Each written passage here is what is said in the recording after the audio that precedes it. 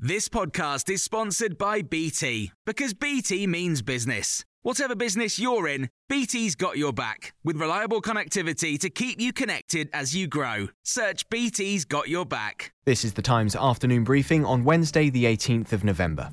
Sir Keir Starmer has announced that he will not be restoring the Labour whip to Jeremy Corbyn. The move comes after Mr Corbyn was reinstated as a Labour member yesterday, following his suspension from the party last month. In a statement, Sir Keir Starmer says Mr Corbyn's response to the Equality and Human Rights Commission's report into anti-Semitism within the party undermined and set back Labour's work in restoring trust in its ability to tackle anti-Semitism. He says he will keep his decision under review. A ban on selling new petrol and diesel cars is to be brought forward by a decade to 2030. It's one of 10 policies announced by the government as part of what it calls a green industrial revolution, creating and supporting up to 250,000 jobs. Speaking to Times Radio, Business Secretary Alok Sharma said the key will be encouraging people to buy electric cars, but that shouldn't be difficult. We think we're going to get to price parity between petrol, diesel and electric vehicles by the mid-2020s, and already it is cheaper, significantly cheaper, to run an electric vehicle rather than a diesel or petrol car. Claire Perry is a former president of the United Nations Climate Change Conference and a former Energy and Clean Growth Minister.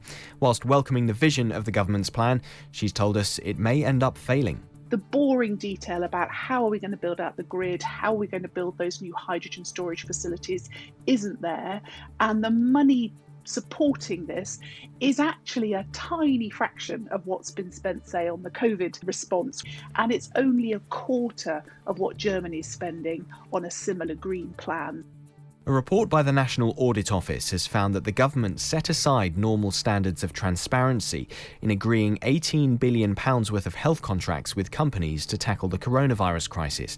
It also found that firms recommended by MPs, peers and ministers' offices were put in a high priority lane and were then 10 times more likely to be awarded a contract. Meg Hillier, chair of the Public Accounts Committee, wants answers. There's been lack of transparency, decisions made on the hoof, which we understand, and we gave government the power to break some of the normal procurement rules. But that didn't mean that they should rip it completely up and not actually record why they made decisions and actually look around for who could provide some of these contracts. And the head of NHS Test and Trace is self-isolating after receiving a notification from the NHS mobile app. Baroness Dido Harding tweeted that she is feeling well after getting the alert overnight. She added that there's nothing like personal experience of your own products and that she had many hours of Zoom ahead. You can hear more of these stories throughout the day on Times Radio.